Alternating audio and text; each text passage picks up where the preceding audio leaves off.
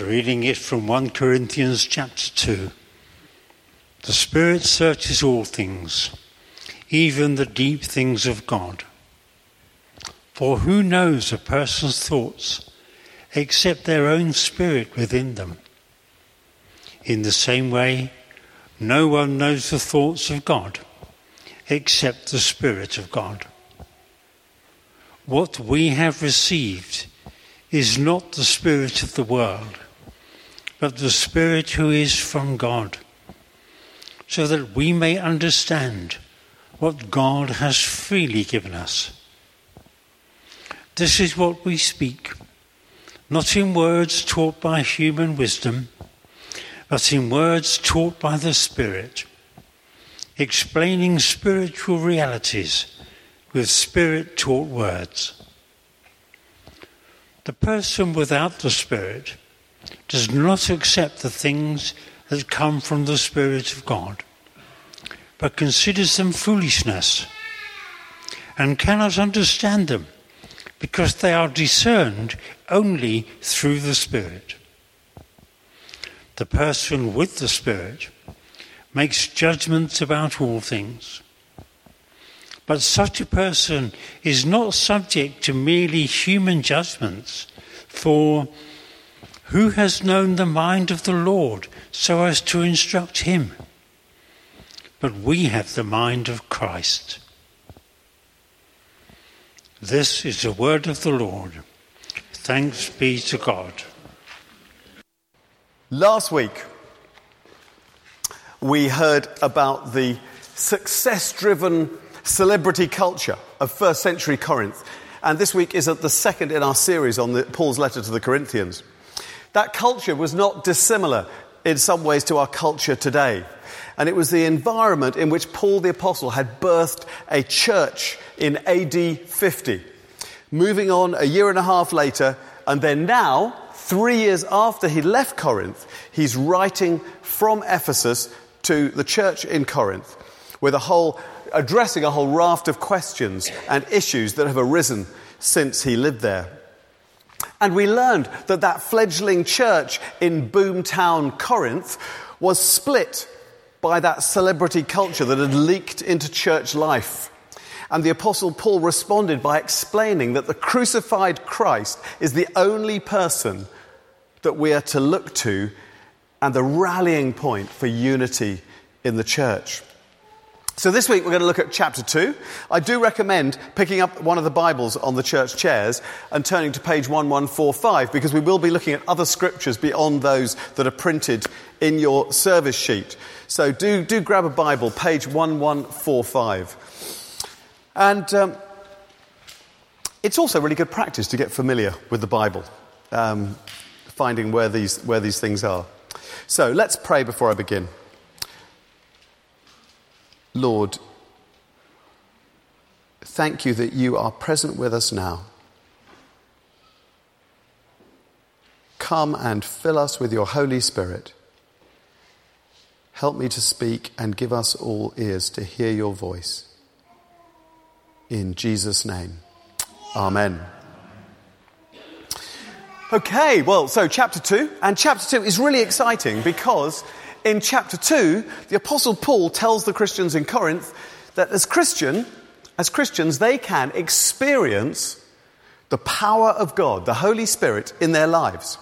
He tells them that they can have access to God's wisdom in their lives. And he tells them that they can grow into having the mind of Christ. Isn't that amazing? Imagine that. Experiencing God's power, accessing God's wisdom, and having the mind of Christ. Who wouldn't want to have those attributes this morning? I wouldn't. I'd love to have those attributes. All of them in large quantity. And he's writing, it's important to realize, he's writing to ordinary Christians in the church in Corinth. People like you and me. So that means that God's power, God's wisdom, and the mind of Christ are available to us too. And that's such good news. It sounds amazing. Is it too good to be true, though? Well, there can be a problem. Firstly, some of us do not, or at least are not, currently, experiencing the Spirit's power in our lives. perhaps for a whole number of different reasons. Secondly, some of us have known the Spirit's power in our lives, but we sort of leak. Somehow it seems to have diminished over time, or after certain setbacks, or in a new phase of our life. And we don't clearly see God's power working in our lives much or if at all. But the good news is, there are some reasons and remedies for this, and in chapter 2, we're going to learn a bit more about what Paul means by God's power, the Spirit's power, and then we're going to consider how we might live with a bit more of that power in our lives. So here we go. In this one fairly short chapter we're looking at today, Paul uses the word Spirit, the Greek word is Sophia. He uses the word Spirit 13 times, which is a lot of times. Sorry, Sophia is the word for knowledge, I beg your pardon. He uses the word Spirit 13 times, and he speaks about wisdom a lot. That's the Greek word Sophia. Why does he do that, and what is he talking about? Well, with the early church, right from the outset, the first disciples had discovered something that became central to the understanding of how God relates to human beings, and that was essential to Christian life. And that was the gift of the Holy Spirit. And what those first disciples discovered firsthand for themselves was, as they spread the good news of Jesus, his death, his resurrection, whenever a person was properly converted to the faith, whenever a person repented of their sins, put their faith in Jesus, something remarkable happened.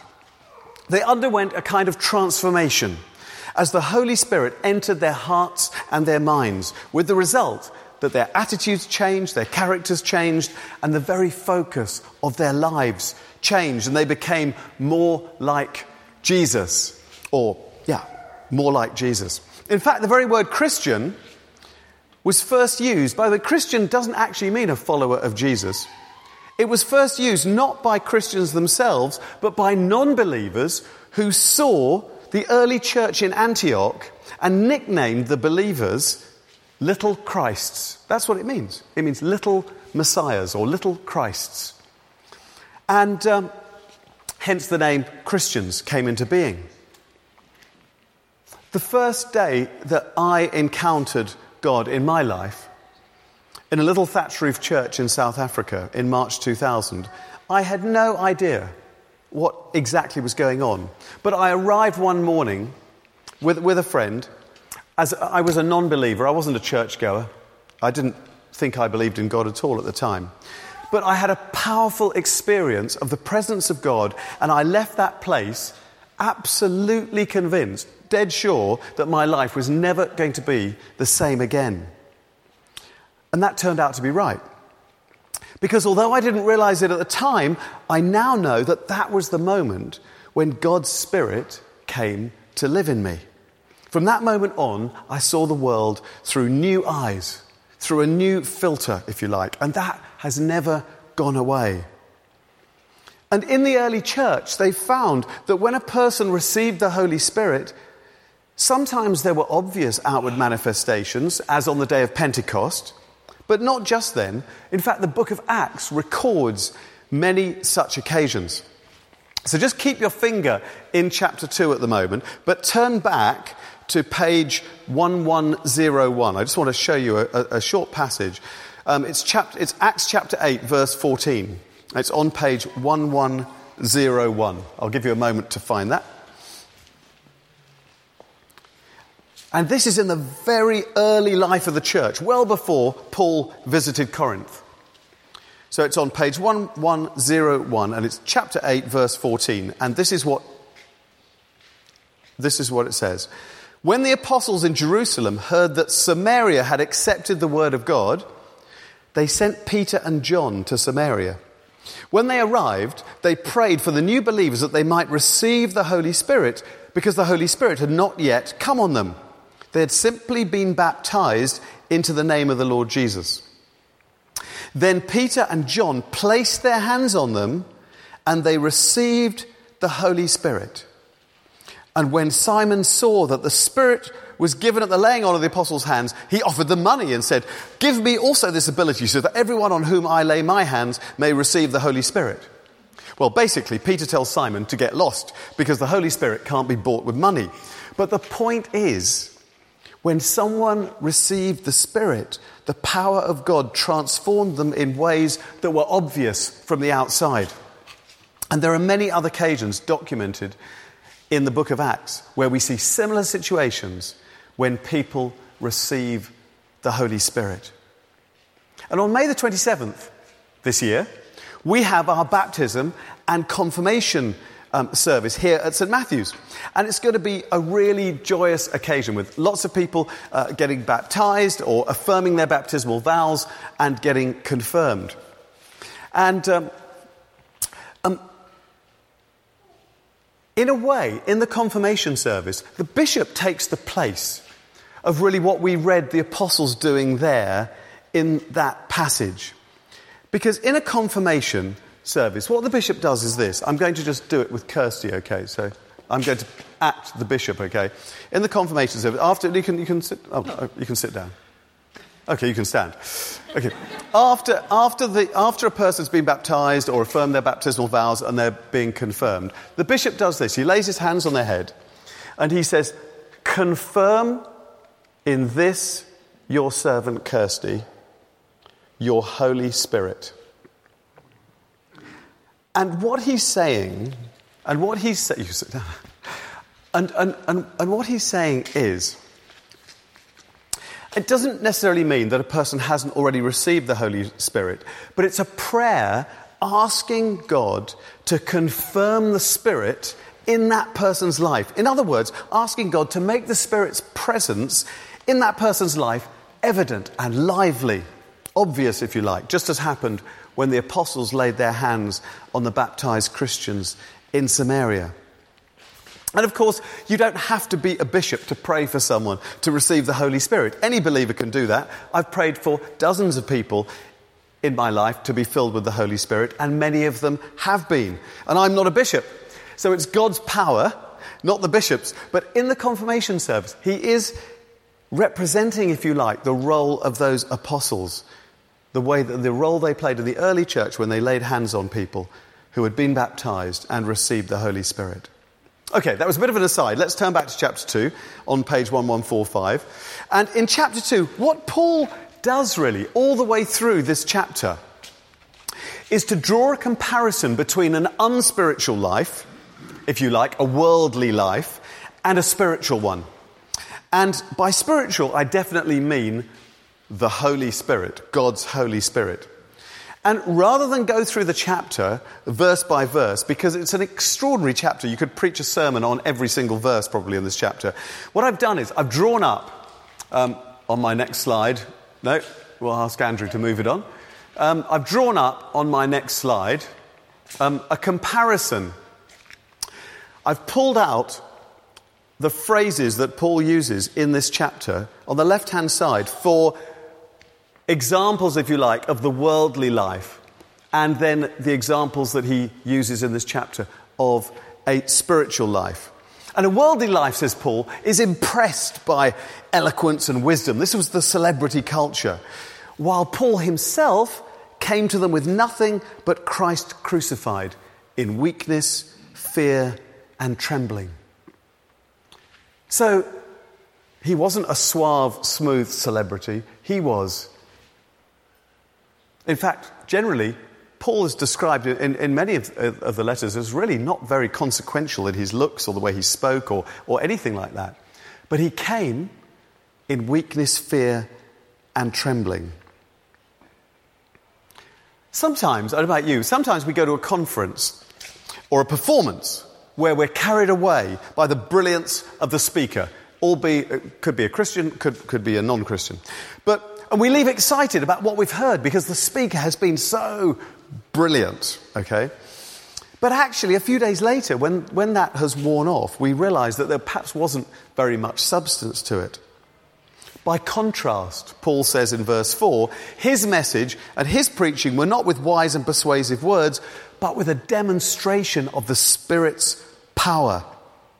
Now, It's interesting, isn't it? He doesn't tell us exactly what that demonstration was of the Spirit's power, but biblical scholars like Gordon Fee and Anthony Thistleton and others agree that the Spirit's power would most likely have meant it would have been seen by the transformed lives of the people who Paul had brought to faith, and which he often refers to, as well as some of the spiritual gifts, prophetic words, speaking in tongues, miracle healings, demonic exorcisms, which accompanied his ministry and those of the other apostles.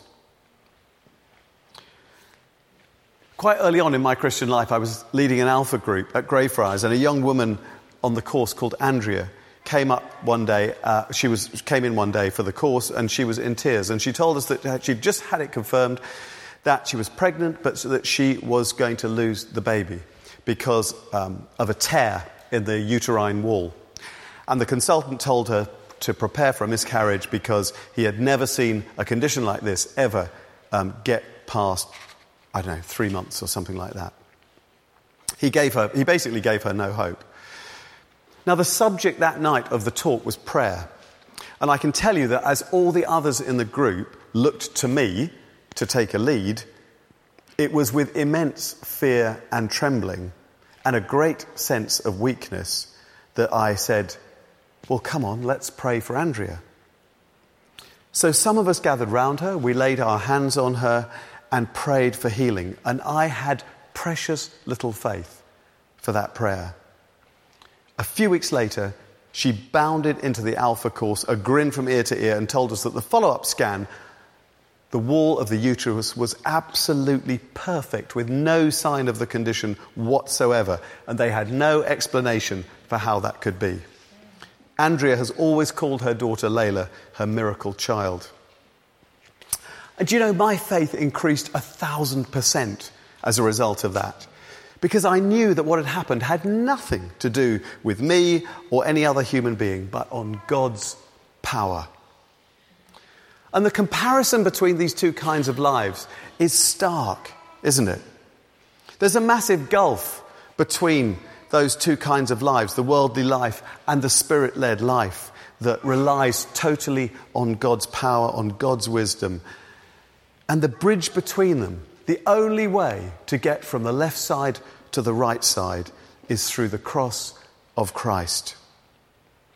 And when someone genuinely repents of the things that are wrong in their life and accepts Jesus into their life, the power of God can be seen in their lives. They cross that bridge. It's evident. Whether that's overcoming addictions or getting a whole new joy in life, or losing your pride, or being more concerned about others. I remember on a Holy Spirit Day on another Alpha course many years ago, a young man called Phil who rode a motorbike, and he came every week to Alpha. He really wanted to find out if there was anything to this Christian faith.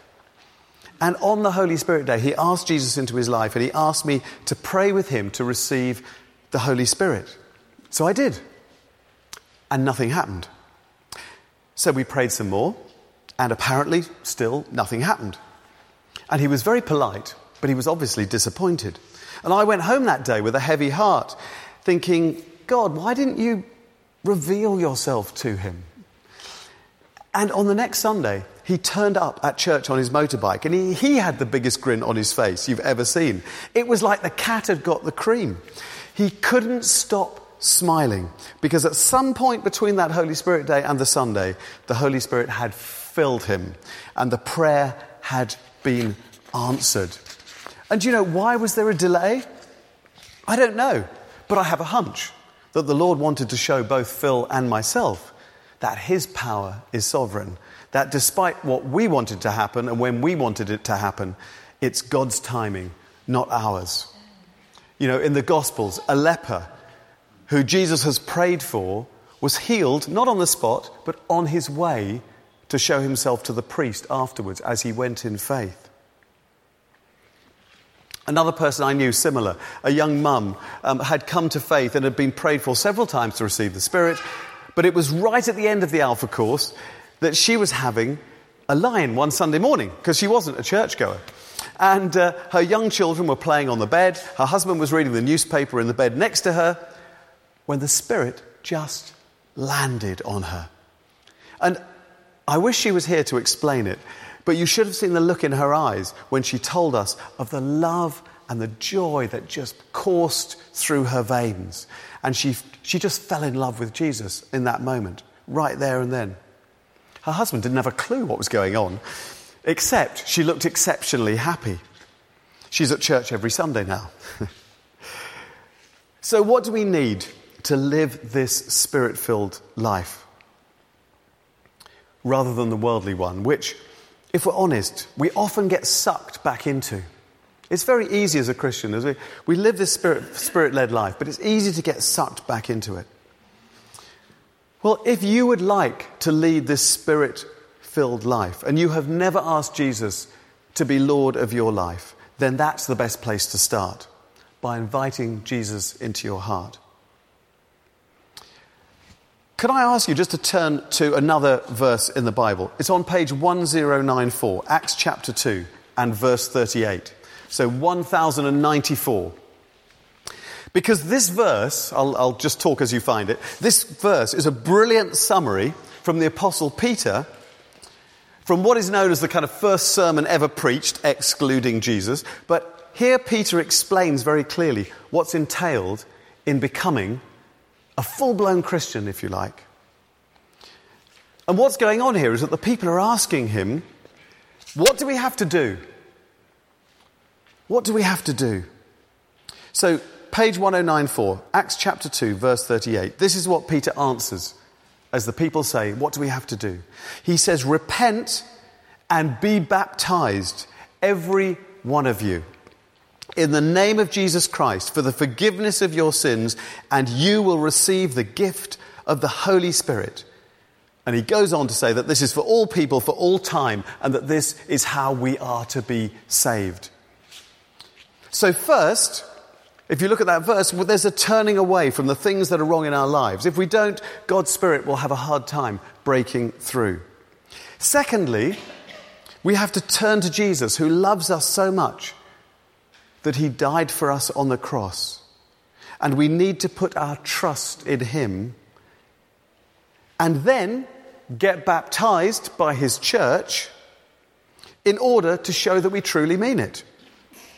And when we do those things, God gives us his Holy Spirit to help us to lead this Spirit-led life.